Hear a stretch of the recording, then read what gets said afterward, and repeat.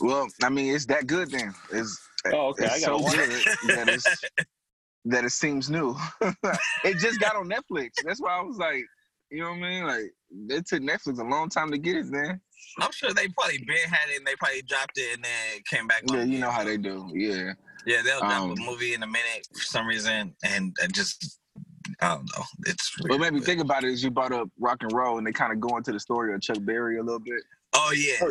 You know, I'm of the opinion that rock and roll was birthed in black music anyway. So however you want to go on the American music tree, it all has. Well, it was. It was. They gave Elvis this whole crown for really, you know, something that wasn't his. You know. No, you're right. I mean, you know, that's what cultural appropriation is. Yeah. Why do you think they gave Scarlett Johansson the role of a Japanese woman? I'm telling you, it's kind of the way it is, right? Or who was it? Was it Tom Cruise is The Last Samurai? Yep. Yeah. That was yeah. Yeah, don't even talk about that movie with me. You ain't talk about that movie with me, man. As a Korean person, I have a very unique perspective on that movie. Man. I think Brad Pitt was the Mexican or something like that. I think he was on Once Upon a Time in Mexico or something. It's crazy. Yeah. It happens. From the grave, time to wake up. All right, so we're going to get into it. All right. Leave that in there. Watch people need to hear switch like this. Watch me flip the switch like this. All right, man. So welcome to the Flip the Switch podcast, where we flip the switch on everything, from relationships to spirituality, freedom to identity, motherhood, fatherhood. We talk about it all. Listen, we are here to empower you. We are here to empower you. This is not just our podcast. This is your podcast. This is your podcast. And you know, let me just say this. I've been having a lot of fun lately. Between the motherhood series and the fatherhood series, we've been getting some real golden nuggets, some real wisdom, some real great advice and suggestions on just being encouraged. You know what I'm saying? So I look forward to, you know, I know this is the podcast that I do, you know, but I look forward to always listening back to it. It's different from relaying the message. You know what I'm saying? You hear the message and you relay the message. It's just two different things, man. So I'm looking forward to this podcast, not only just for doing it and, you know, but I'm looking forward to hearing your story and then at the same time going back to listen to it again. Yeah. So we have a very special guest, as I always say. I think all of our guests are very special in their own unique way. We have a man by the name of Paul Kim here on the show with us. You know, I wish we had like the whole audience clapping thing. Yeah, we probably need that would be dope to have right now. And post edit. We could throw it in and post edit. But welcome to the show, man. Welcome to the Flip the Switch podcast. How you doing, Paul? Good, thank you. Thank you so much for having me. Nice. So I've been told that you know, we might take a little bit of time to get to the meat of the episode. So we're gonna try to get to his story a little bit sooner than what we do. Okay. But man, it is great having you on the show. I've heard, you know, some things about you, and it really intrigued me. And I'm just like, yo, like, I gotta find out what happened with this, and you know, why this happened. You know, I am looking forward. Like, this is probably the most intriguing story that we're bringing to the show so far. Because I'm like, I need to know ASAP. All right, let's hit it. And so, you know, we do a highlight of the week every week, and our highlight is our guest. So let me highlight you real quick. I'll call him the great Paul Kim. He is a writer. He is a father. He is a minister. Used to be a pastor, right? Full-on lead pastor. Yeah. And you know, he is somebody that I call a vision giver. He looks at people, finds their gifts, and calls their gifts out of them. Very unique superpower. And I've seen him do it to people around me. That's the crazy thing about it. He's awesome at it. So, you know, great guy, good friend. He's introduced me to a lot of foods that I never had before. So, you know, I can't wait for you to hear this episode with him, man. He's going to drop some gems on you. I already know it.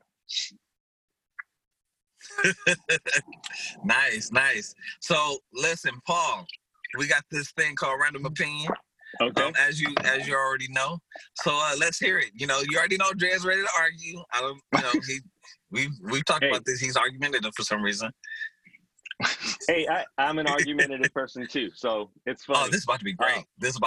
I'm gonna go ahead and delve into a topic that's very controversial. You and I talked about you playing basketball with your kids, so I'm just gonna come right out and say it. Kobe is better than Michael. Oh, let's get into it. Let's get into it. I can't argue that. I agree with you. I agree with you. Hey, I actually just had that argument last week with somebody. Listen, I absolutely 100% agree. You agree too? Okay. Yeah, because here's the thing, man. Like, even though Kobe, you know, he learned from Mike. You know what I'm saying? Like, right. When you see the highlights, if you like put them, you know, right next to each other on the same screen or whatever, you will see like, yo, he took those moves from Mike. I just feel like, one, he made the moves look better, and two, he had a different type of adversity, so to speak, as far as like the other players and teams to play. It was just a different time, and it was something that I think Mike did not have to deal with. Just like Mike had things that others didn't have to deal with before him. Yeah. But, you know, Kobe, man, like, I just had this conversation about a month ago, actually. Maybe about a month ago with my barber. You know, he feels differently. You know, it is what it is. And his viewpoints are very much valid as far as how he kind of rates it, so to speak.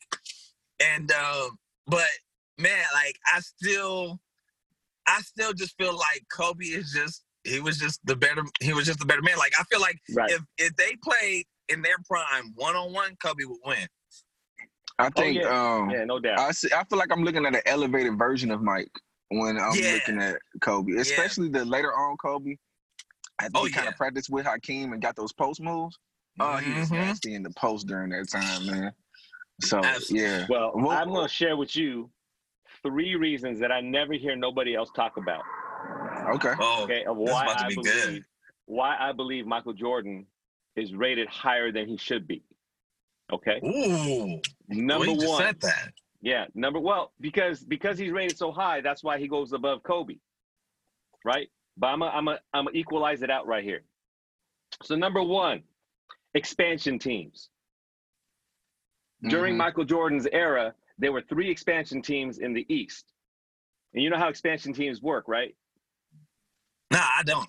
Yeah, so what they do is they set up a team and then they pick some players from other teams to start a new team, but then basically those teams are weak. So the Vancouver Grizzlies, the Toronto Raptors, teams like that, they were all in the East. And then they used to play them teams like 4 times a season. So that's an automatic 12 victories right there. There haven't been no expansion teams in the West during Kobe's era. Like, can you imagine what Kobe would do with 9 games just of a brand new team? Oh, demolish. He did 81. He did 81 against Toronto. You'd be talking about him with Wilt Chamberlain. I know. Okay, so that's my first reason. The second reason, 3-point line. During Michael Jordan's career, they moved the 3-point line in. And you could tell on Michael Jordan's stats, every year he had about a 20-something% 3-point percentage, except for those 2-point plus years where it jumped up to 40%. They moved that 3-point line just inside of his long mid-range jumper. Yeah, they did. Now, tell me this. If they moved that 3-point line in for Kobe for 2 years, you know what he would have did from the line? I'm just saying, okay? So nobody ever talks about that. No, everybody says, "Oh, he has a better shooting percentage than Kobe." I'm like, they were shooting in closer, and they moved the 3-point line in closer. The whole game was smaller. Yeah. What are they doing nowadays with Steph Curry, and Damian Lillard? They gonna try to move it back again with Steph Curry. Right. That's what I'm saying. So that's reason number 2. Reason number 3, Craig Elo. Who's that? Exactly.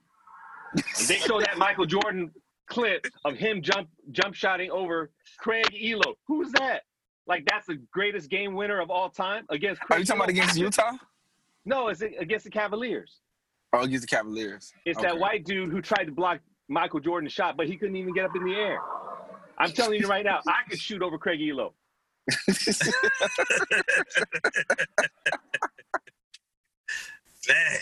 Right? And I'm like, the greatest shot of Kobe's, clutch shot was against Phoenix. Remember that overtime win where he came down, got the ball, and get to the elbow? Yeah, Roger Bell and Boris had 2 people on the face.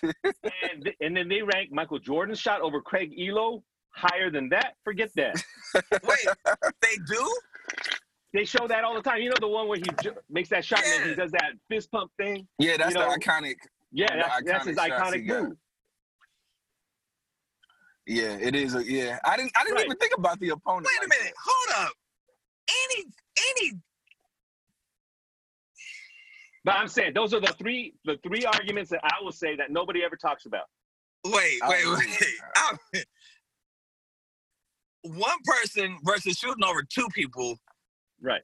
That's never greater than shooting over 2 people for anybody. And actually, Kobe has done that multiple amounts of times. Exactly. Right. But in that Phoenix game, I remember the heat behind that one. Yeah. Right. Yeah. Right. Wow. So anyway, that's my arguments. I know. People probably argue with me. That's okay. Because like I said, I actually grew up watching both of them. Mm-hmm. Yeah. So my favorite Laker is actually Magic Johnson. But it's real close. Magic and Kobe, they're real close, right?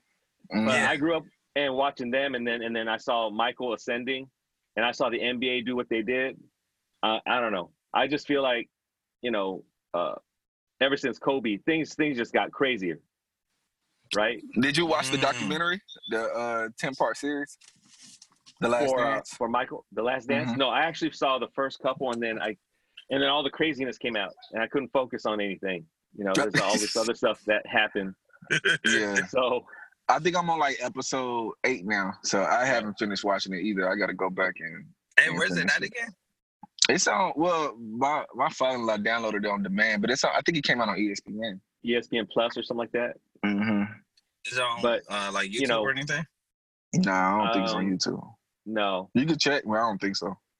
I need to watch it. I mean, it's good because you get to see like the mind of Michael Jordan. I mean, I kind of knew he thought like that, but it's good though. Now, don't get me wrong. He is great. Yeah, he is great. But we're talking about the top 5 players, right? Yeah, it's just in comparison to Kobe. Everybody always puts Michael Jordan at number 1, and I'm like, no, there are at least 3 players I would rank higher than him. Dang. Well, I want to hear the other. I want to hear the other 2. Who else? Well, number one, Kareem Abdul-Jabbar. Okay. Yeah. Okay. I ain't fighting with you on that one. I'll tell you right now, he never lost. He won a championship every year he was in high school. He won a championship every year he was in college, except for his freshman year where they didn't even let freshmen play. Remember back so then? That don't count. So he has 3 championships instead of 4, but that year, his freshman squad demolished the UCLA championship varsity squad. Dang. On campus. And that's when they got rid of the dunk rule because they saw what he did to the national championship team as a freshman. And I know that's when he developed this skyhook. And then he comes to the NBA with the Milwaukee Bucks. When's the last time they won a championship? Before him, I know, yeah. Exactly, it was him. And then he comes to the Lakers and win 4 more. Mm-hmm. So I'm telling you, as a basketball player, and scored the most points ever. Yeah. No, that was Wilt. Well, not in the game, but he scored the accumulation of points. Right. Yeah, greatest scorer overall. Yeah. But name one person who's dominated every basketball team he's been a part of. Yeah. From high school all the way through pros. Name one person. Everybody jokes about how Michael got cut from his high school team. They didn't cut Kareem. Right. He took him to state every year. Yeah. Dang. Who else you put above him? Yeah, who's the other person? Oh, I would put Wilt Chamberlain above him. You put Wilt above him? Now, yeah. why though? I mean, I'm not against that. I'm just wondering, like, what's the? Okay, I got two reasons. Okay, first one, 100.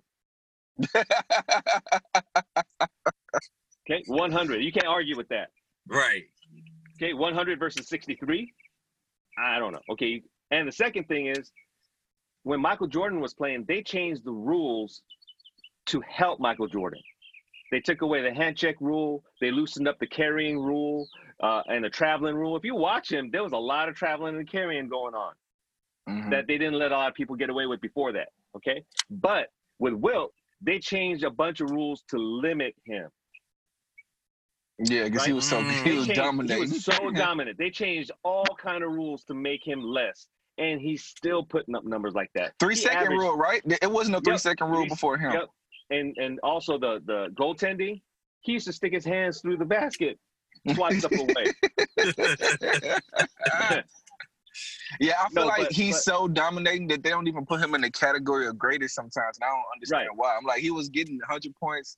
Some games he was averaging 30 rebounds a season and stuff like that. Yeah, it was his numbers. He has the single game record for rebounds, right? And everybody's like, oh, big deal. You know who he got that record against?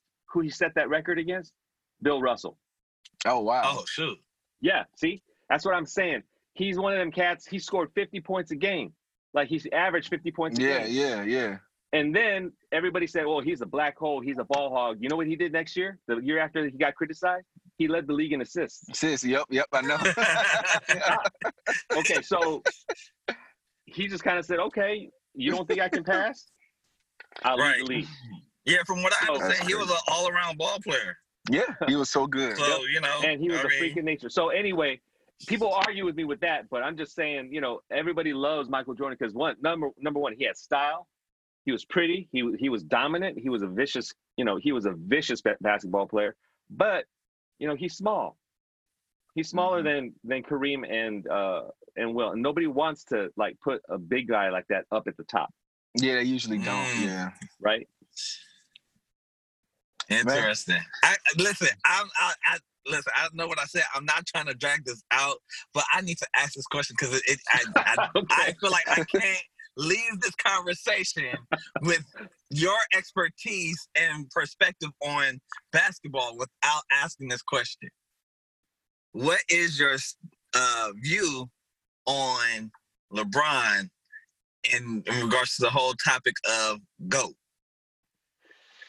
Okay, so I'm not even going to specifically say Mike or Kobe. Just right. He's yeah.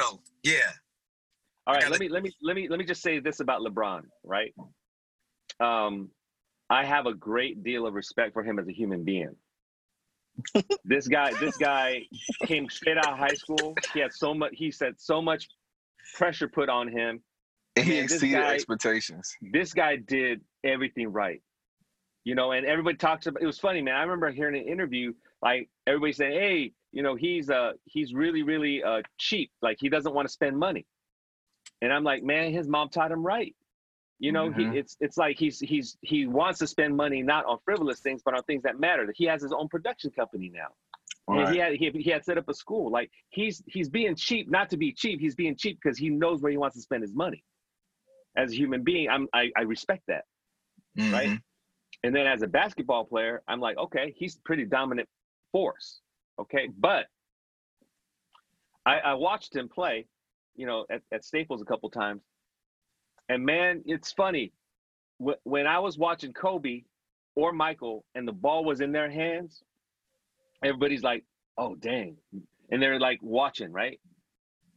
Every time LeBron gets the ball in his hands at the end of the game and we need to win, I'm like, don't shoot it. Don't shoot it. And I'm just like, okay, if that's my reaction, then I feel like he's not going to be ranked up high, compared to Jordan and Kobe and some of the others, right? So I see it. I like that game. I watched versus I forget who it was. I think it was Atlanta, and we were down 1, and he went to the line. He missed both free throws. Yep. And it was like a minute left. So I'm just like, okay, yeah, he's great. Like when the game's not on the line. But I think he needs someone on the line. Like when they won that championship for Cleveland, Kyrie's the one who took him there. Oh my God, Kyrie! Yeah, he hit that dagger, shots. right? That's what I'm saying. You know, and again, it wasn't that. It's basically LeBron did all the heavy lifting and then set Kyrie up for that moment, right? Yeah. But like I said, you know, he's dancing around 3-point line, clock's ticking down. You're down 1 or 2 points. I'm like, please don't shoot that 3-point shot. Please don't do that. Please don't do that. And again, that's my internal reaction, right? I feel you on that. I love LeBron. I do think he's one of the greatest, but I do not have the same excitement and anxiety that I used to have when Kobe has the ball toward the end of the game. Yeah, it's true. But it's like you said, I think you can credit LeBron for that. He does the heavy lifting. And if you give him a weapon on the team, though, that can hit that last shot, he's going to win. Yeah. No, that's my opinion. That's my opinion. Nice. Yeah, I couldn't leave that conversation without, in one sense, resting my case. You know, I just, I don't, We gonna have to like communicate on the side. I'm gonna send you a friend request on Facebook because I like your perspective. You hit us with stuff that nobody else is hitting us with. So I appreciate that. So let's get into this episode. Okay. Thank you for your opinion. I'm so glad that we can all agree on this. Because, it's never pretty when we can't agree. Right. But I like it still. Yeah, I do too. Disagreements are more fun to watch it. Yes, they are. They really are, So I'll hit you with this question that, we've asked all of our fathers that have come on. Dre likes to just dive into the deep end. And I'm like, hey, let's swim there. Let's kind of just build our way, to the deep end. So, I say let's start off in 3-4 feet. We can kind of walk and start swimming and get there. So what is fatherhood like for you? Wow, that wasn't deep. Okay. So I'm guessing for you it is. But, I guess we all. Well, and I tell people, that's a complicated question because, our situation is not what the average person who's parenting experience. Okay. So for me, growing up, I got married when I was 30. So, compared to some of my friends, that was a little bit later. I know people nowadays are getting married later. And, my wife and I were still in the midst of building our careers and stuff. And we really didn't think about starting to have kids till I was in my mid-30s, But by that time, it was bizarre, man. She got pregnant one time, and then she miscarried, right? And then we couldn't get pregnant after that. So she, got checked out by the physicians. How did y'all kind of deal with the miscarriage? Sorry to cut you off. It was kind of tough, because you start making plans, right? You start thinking about what life is going to be like. You start dreaming, and then when the miscarriage happens, I remember that day. It was hard for me. I couldn't imagine how my wife was feeling. I mean, I tried to be there as best I could, but I wasn't her. She was really having a hard time, torn up about it, and I just felt helpless. There was nothing I could do, And we made it, but then what made it harder was we couldn't get pregnant after that. So she had all the stuff, and she's fine. She's fine, and found out, as it turns out, that I'm not fine. So I don't like to share this, right? They said my guys don't move. So we started thinking about doing in vitro and all that stuff. And man, we weren't rich. We didn't have no money. So it's like, just to try it, it's like, it was $25,000 back then. Oh Try it. gosh. And there was no guarantees, right? So we're like, oh my gosh. And I know she wanted to have kids, and I just felt so bad. I felt like, as a husband, on multiple levels, that I let her down. You know? Dang. I know it's stuff I can't control, but you still can't help feeling that way. Right. Yeah. Right. Nah. So that was kind of how it was like kind of the entry point, I guess, for me to even consider what fatherhood was like, or would be like, and didn't anticipate those kinds of things happening or coming up, you know. Mm-hmm. And then yeah, so the beginnings were complicated, and so leading it up to today, you know, you guys know that we adopted our two boys. They were siblings, and that's hard. That was hard too, you know. So I don't know how else to answer this question, except my experience with fatherhood is, it's kind of like death to my dreams and death to my preconceptions, you know. Yeah. and Man. just trying to have to deal with what's there, what's in front of you for real, and having to reconstruct your reality that way. So sorry if I got deep on that, but No. No. You was perfectly fine. You was perfectly fine. all right. No, that was definitely interesting. Dang, there was a question I had I wanted to ask you, but well, I'll just move on to the other question. Is what was the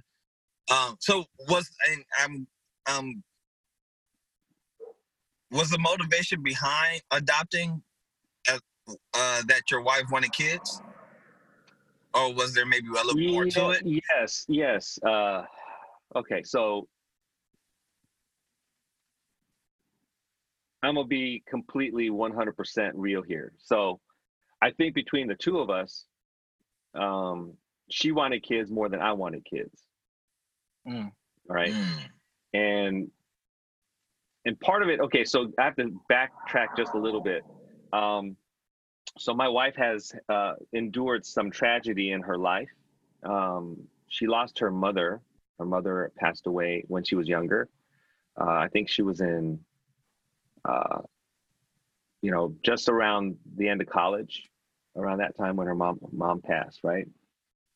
And then shortly after we got married, her sister passed. Wow. And her sister passed giving birth. Oh wow. And I think she had 6 kids.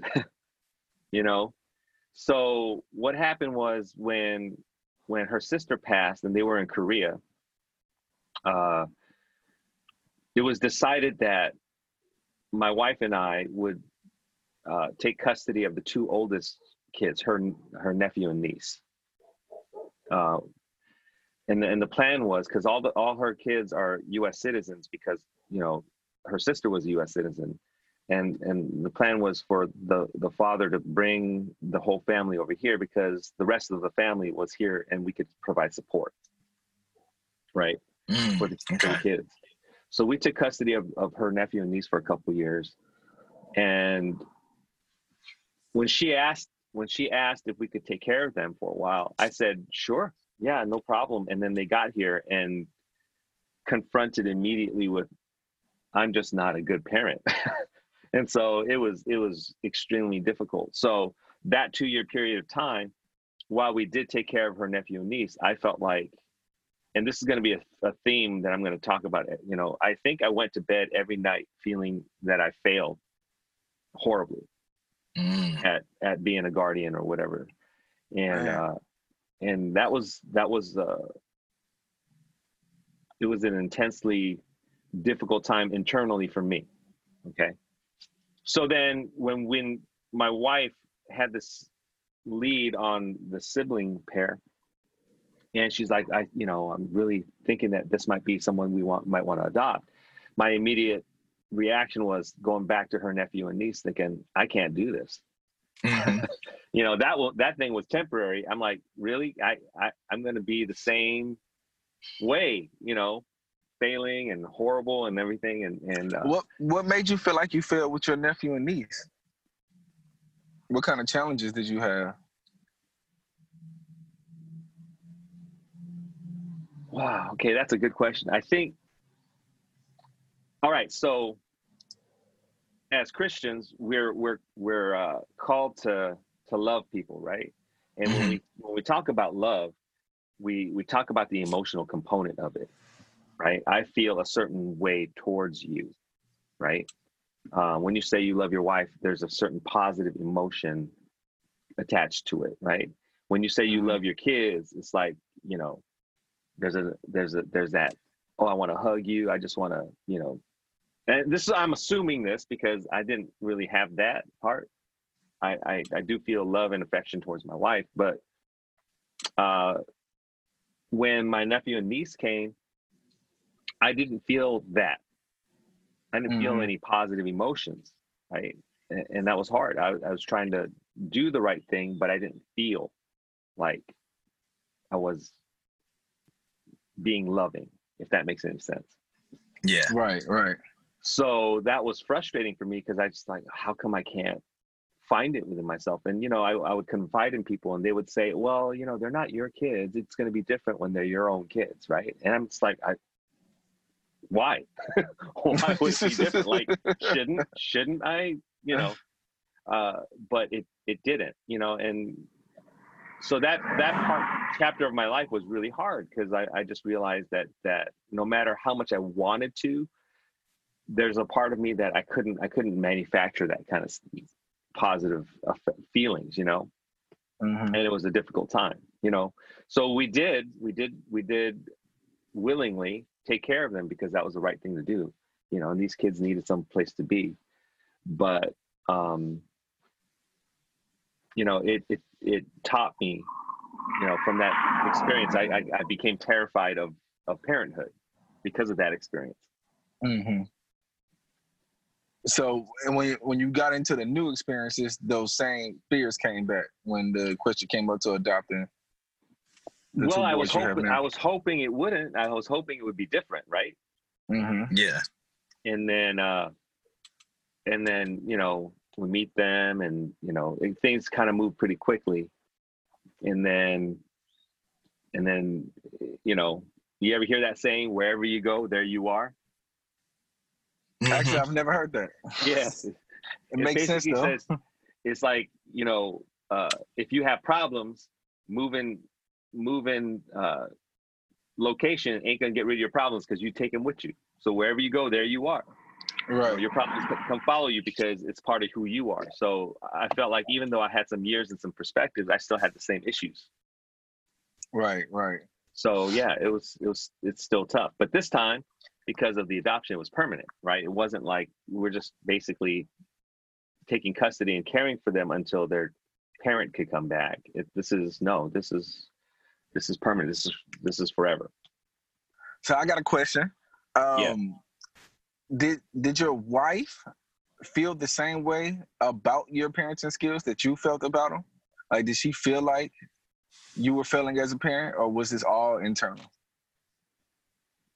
I would confide in her. I would tell her, you know, and I would say, you know, I feel like I'm failing. You know, I use those words, and I don't think she necessarily would respond to it. She would hear it. I mean, she could see I was struggling. You know, I know what kind of person. Oh, go ahead. I was gonna ask, what did she do? Because you said that you felt like she could see you struggling. What did she do to kind of help you through your struggle?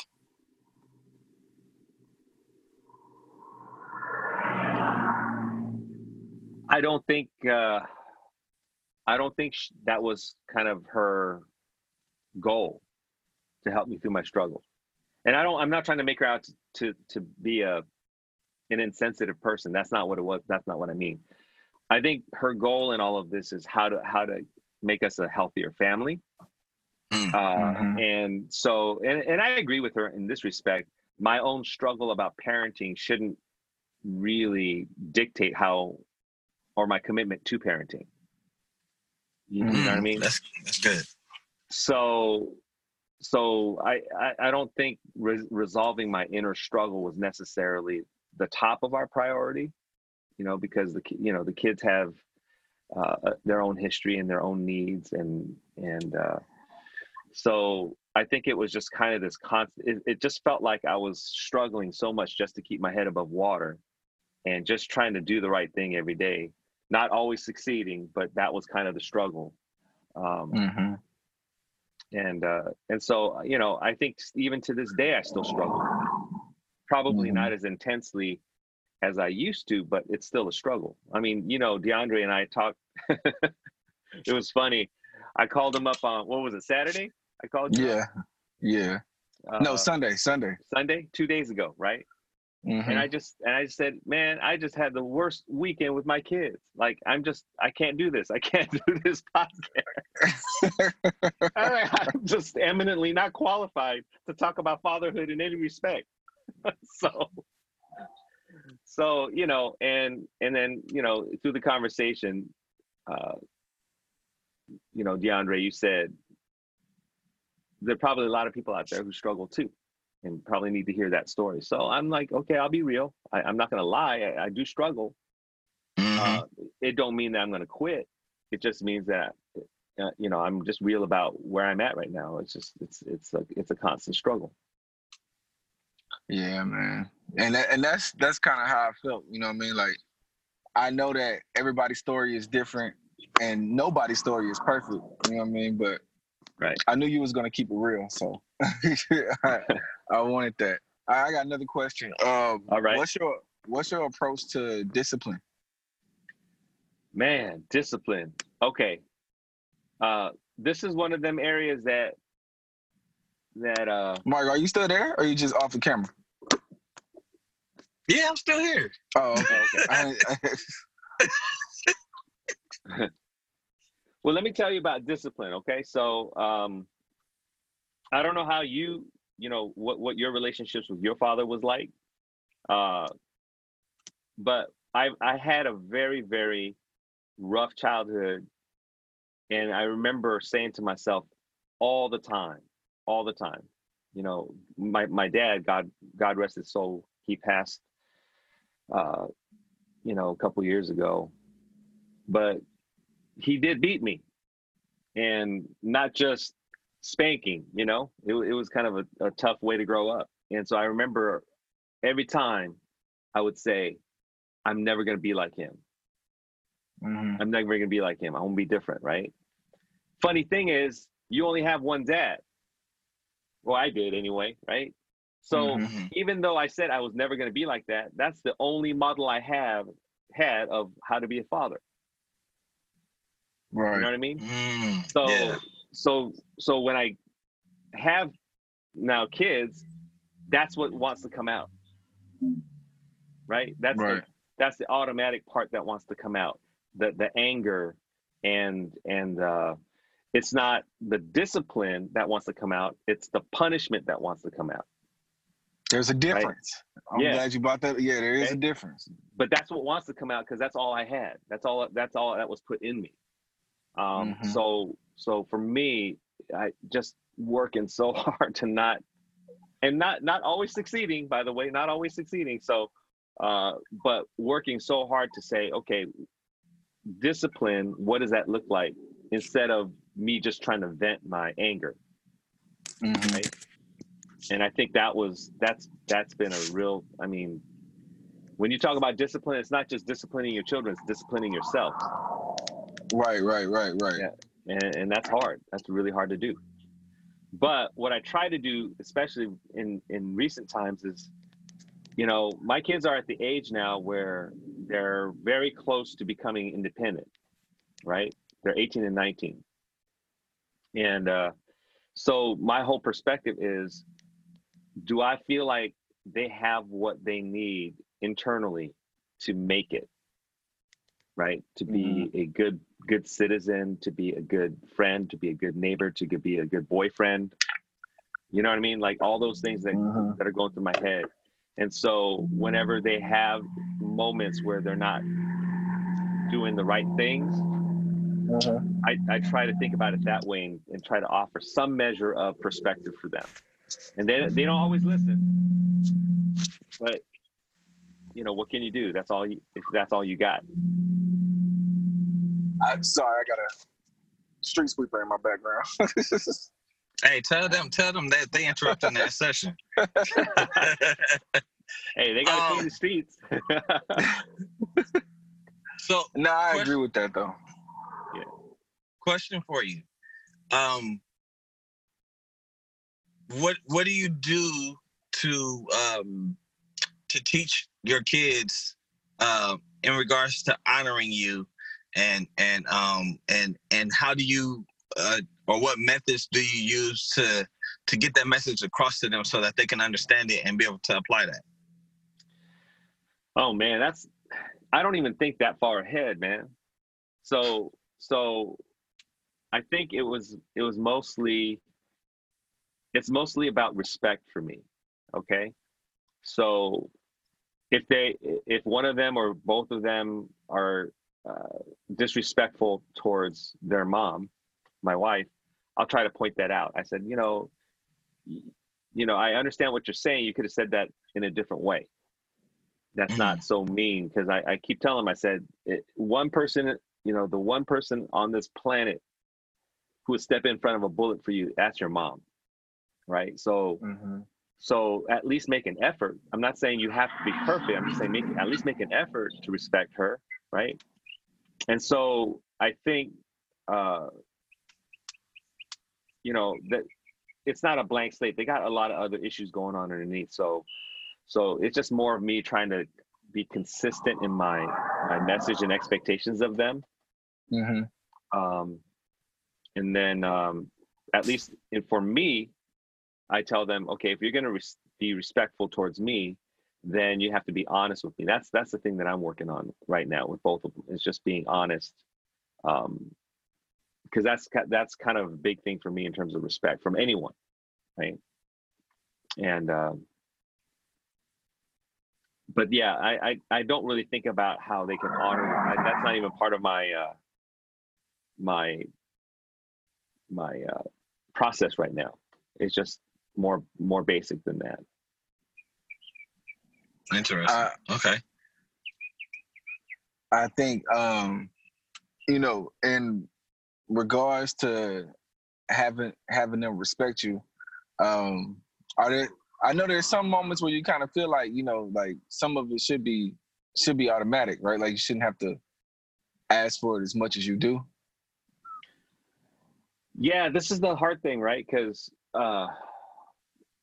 you know, as educators, as parents, right? Because, you know, especially when you have toddlers and stuff, you're a lot of what you do, as an example, right? They pick up on, right? And they learn from at a very young age, right? So they'll pick up on your mannerisms, the way you talk, and, you know, how you joke and act around, you know. But we never had that, because we adopted them when they were much older, right? So okay. I'm trying to be an example in terms of, this is how I want to treat my wife. This is how you know, what I do. This is how I want you to treat your mom. You know what I mean? But they don't I get it. Yeah, but they don't always pick up on that, right? And I don't know if it's just them, but they tend to not watch what you're doing. Like for me, I used to coach basketball and stuff, so a lot of times, you know, you're showing some kids what to do, and then other kids will be watching, and then they'll start doing it without you even have to tell them what to do. You know, because they're observing, right? And then other kids, like you taught 5 kids the same thing, and then you get to the 6th kid, and I said, "Did you see what I was doing over here?" And they're like, "No." So there's no, you know, then you have to kind of teach them all over again. But that part, for some reason, isn't there to a large degree. So I really have to kind of spell it out for them. Like, okay, when you said this to your mom or did this, to me, it's kind of disrespectful, right? And so we need to turn that around and say, well, you can still say what you want to say, but say it this way or do it with this attitude. And that's hard. That's hard for me because so you're you do right. still allow them to try to get out the feelings, but just not the way it's the delivery that you work on. Yeah. Well, it comes out sometimes, in very negative ways, but then you just have to say, at first I was very reactionary, right? It's like, how dare you say that? And then you kind of try to stomp it out, and that don't work. So, just listening, I'm like, okay, what is it that you're trying to say? Like, you said something and got me a little hot, but what are you trying to say? Because that's not the best way to say it. If you really want me to hear, don't trigger me, communicate with me, right? But go ahead. What did you do to kind of transition yourself from reacting to how they're maybe reacting or just kind of getting out their feelings to now being able to respond to that and saying, hey, maybe I didn't necessarily like how you delivered that. I need you to kind of figure that out and then deliver it differently. Okay, so that process is long and painful. I know in some Christian circles, right?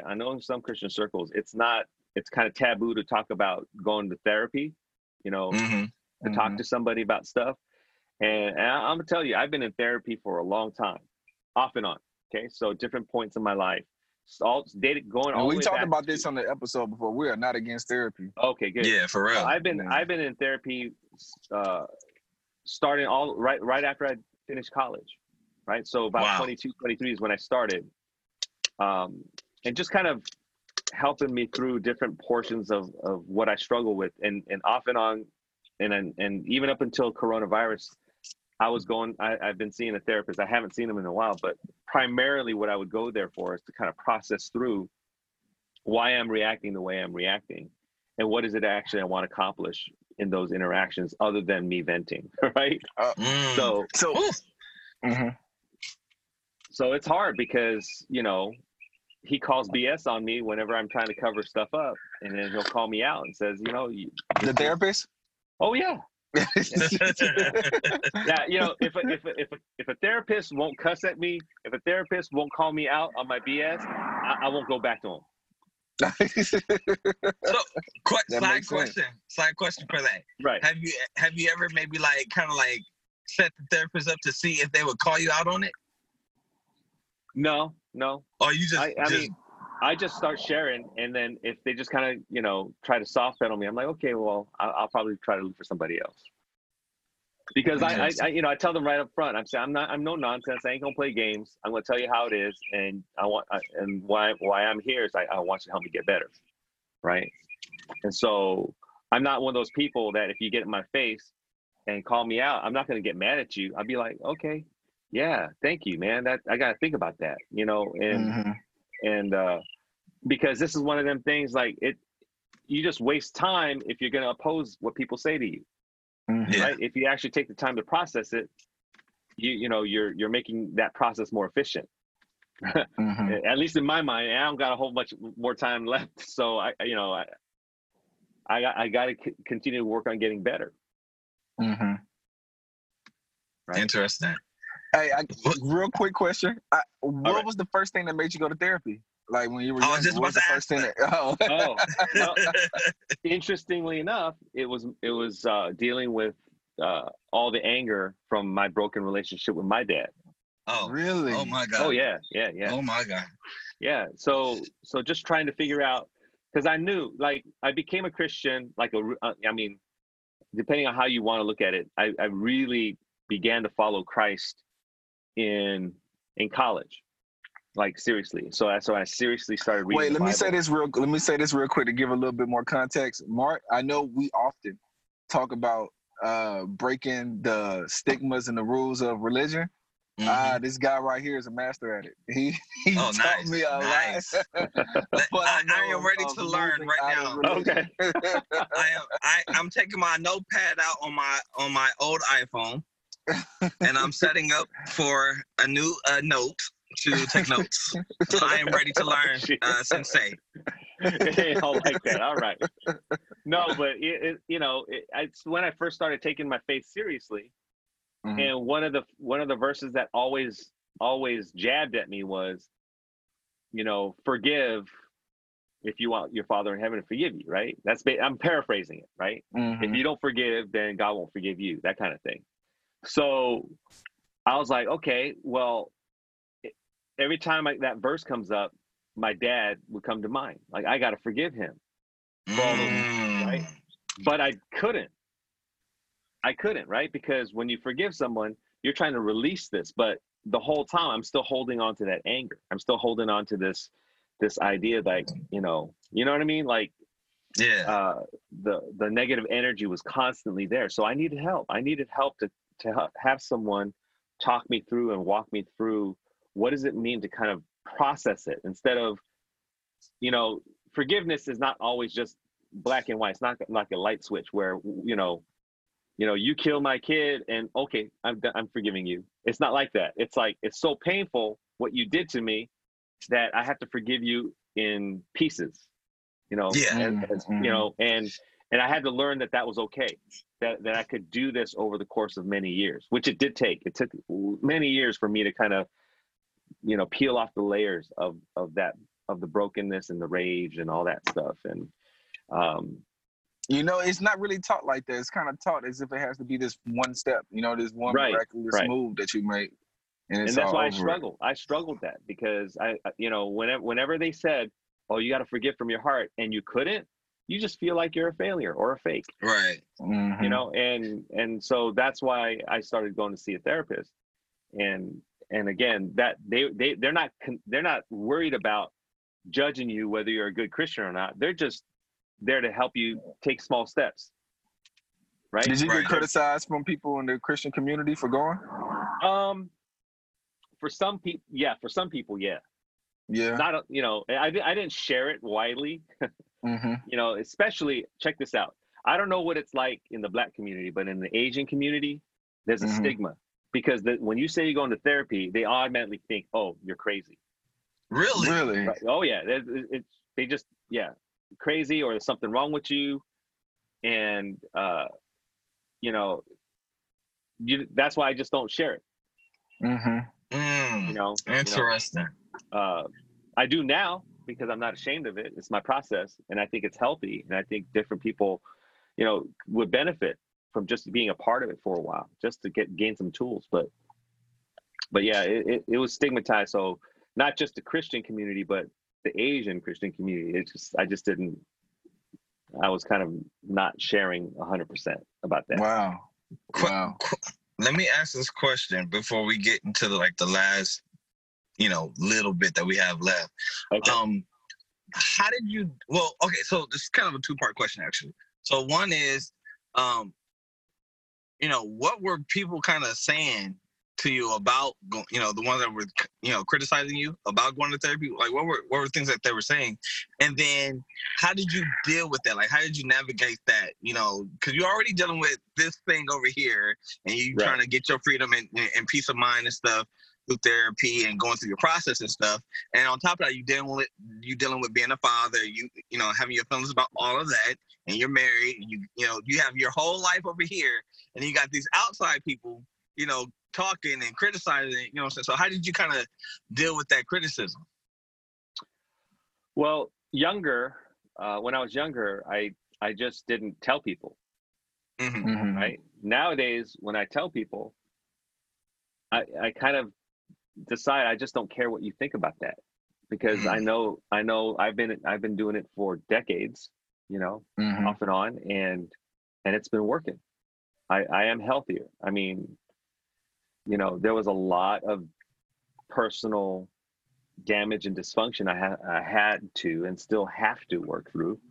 But I'm committed. I'm committed to getting better. So I don't care what people say. But again, sometimes early on, I really struggled with the dynamic where people were saying, oh, no, Jesus is all you need.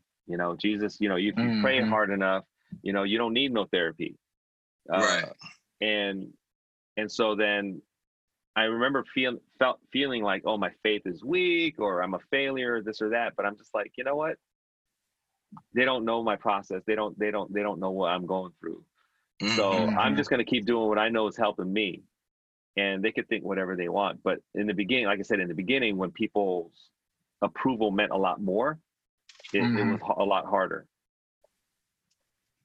Nice. I got one question real quick. How much time we got? Okay, I'm still good.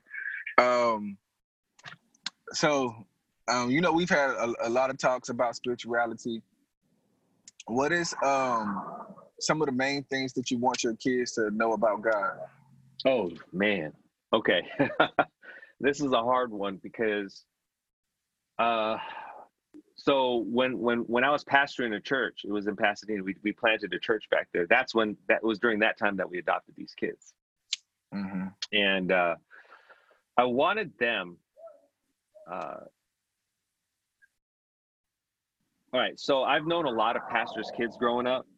Okay, one of my earliest experiences of a pastor's kid was when I was like 5 or 6, and this kid would go around and beat people up and bully me, around the church. And he was a pastor's kid? He was a pastor's kid. Wow. And I hated him, right? I hated him. Years later, I find out that he committed suicide. Oh, wow. Right. Years later. And I've heard stories of that kind of thing happening a lot, that pastors' kids are very unhappy and kind of dysfunctional in a lot of ways. I've heard that too. And so I didn't want that for my kid. I didn't want them to come into a situation like that. So I told them, I'm a pastor and I have a church, and I want you to find a way to fall in love with God, but I'm not going to require it. Okay. So I want you to find your way. And, that of course brought criticism upon me. You got to teach them the right way. And I'm like, I don't want them to hate God because they hate church.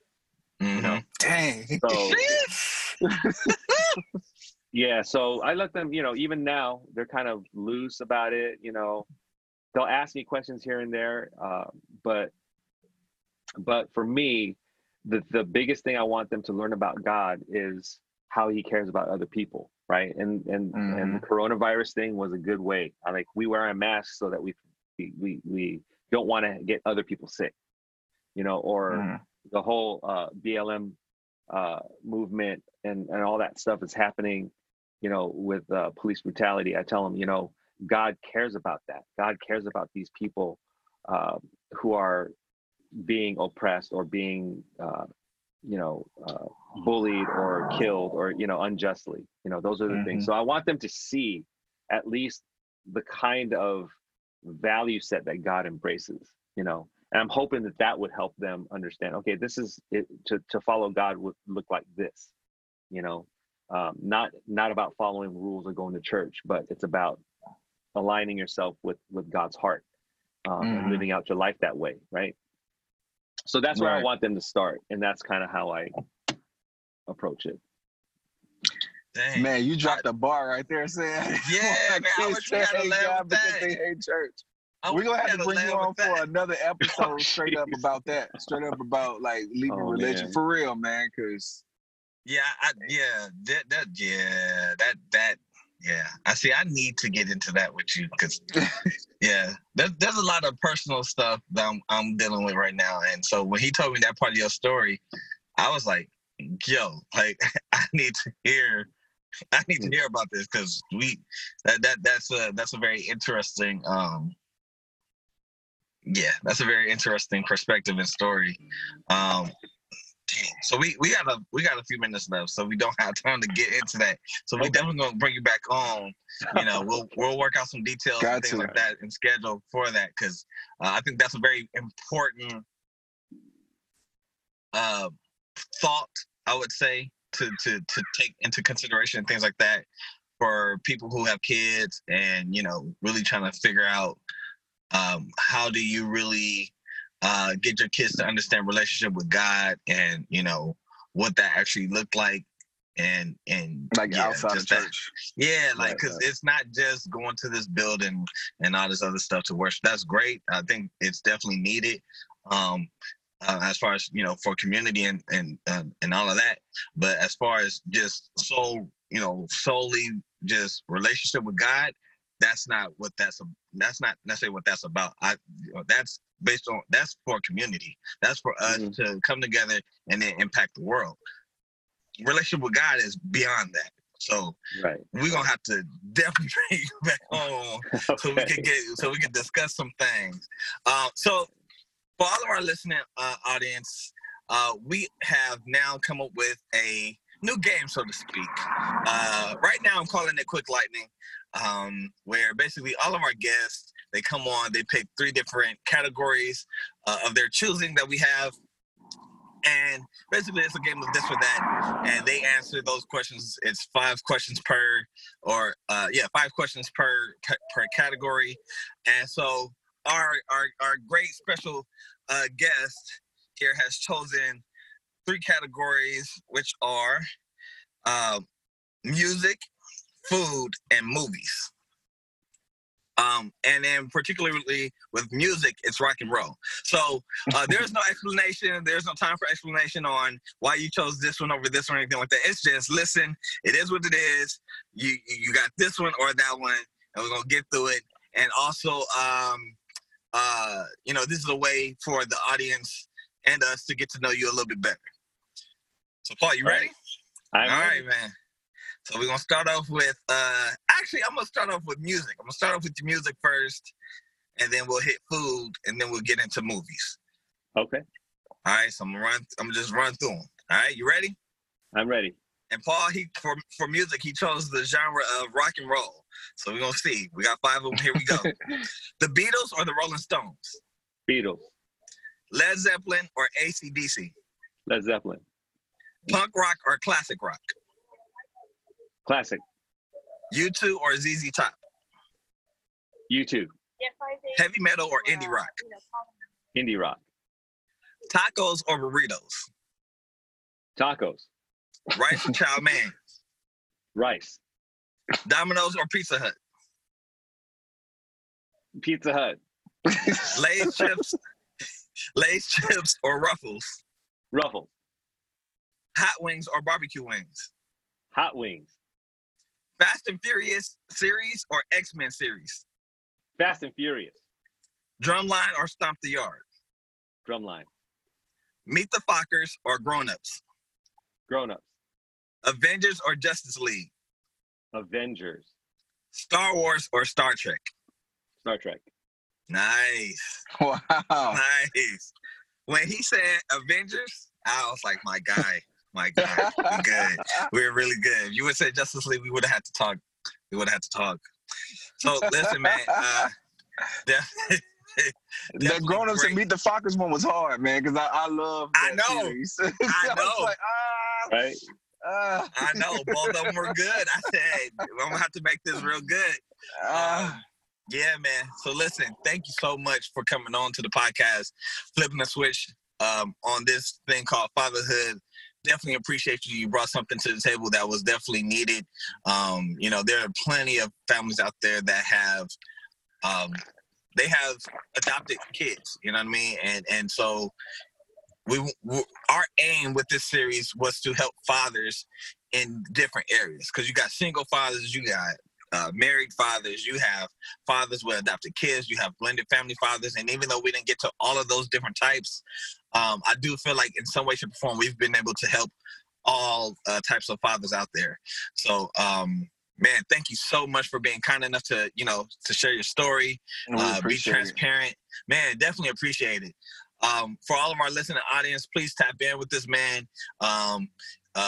He is definitely somebody that if I had that type of relationship too, I would call him my mentor too. So maybe one day in the future he might take me under his wing as well. But man, thank you so much for coming on. I can't say that enough, man. I'm looking forward to going back to this and really listening to everything you're saying, because you said some stuff, man, that just like, yo, I feel like really just, it was stuff that needs to be said, things that fathers needed to hear, whether you're married or single or, you know, adopted family, blended family, it doesn't matter. I feel like there was something just a little bit for everybody with this episode. And so I really do appreciate there's even it. like some mental notes like still stuck in my head about like the commitment to parenting over your feelings and stuff like, man. I got convicted on that part right there. Yeah, I got convicted on that part right there. I said, man. I said, okay. So, you know, thanks, Paul, for that conviction. I don't appreciate it. All right. Not a problem. No, but seriously, man, I really felt that one. And again, thank you so much for coming on the show. With that said, we're gonna get up out of here. Shout out to all of our patrons and to all of our and if y'all got audience. any questions about adoption, any questions about parenting, be sure to hit us up. Hit us up in the comments. Hit us up on the email. Any questions you got, we want to know. Any questions, comments, you know, anything that you want to add to this episode, you know what I'm saying? Like, yeah, I mean, Paul is one man that has his perspective and things like that, but you guys might have an experience or experiences and perspective that, you know, can add to that. You know what I'm saying? Right. If you have that, because at the end of the day, this is a community. So, you know, what you comment or what you post, you know what I mean, in the comment section, others can read that as well. Yeah, you know and we all so, share light. We all got the ability to share light. Yeah. So again, remember, this is not just our podcast. This is y'all podcast. We flip the switch on everything. And with that said, we are about out of here. We out. Watch me flip the switch like this. I flipped the switch ever since I put the emphasis on the infinite. Took my pain, flipped that into bliss.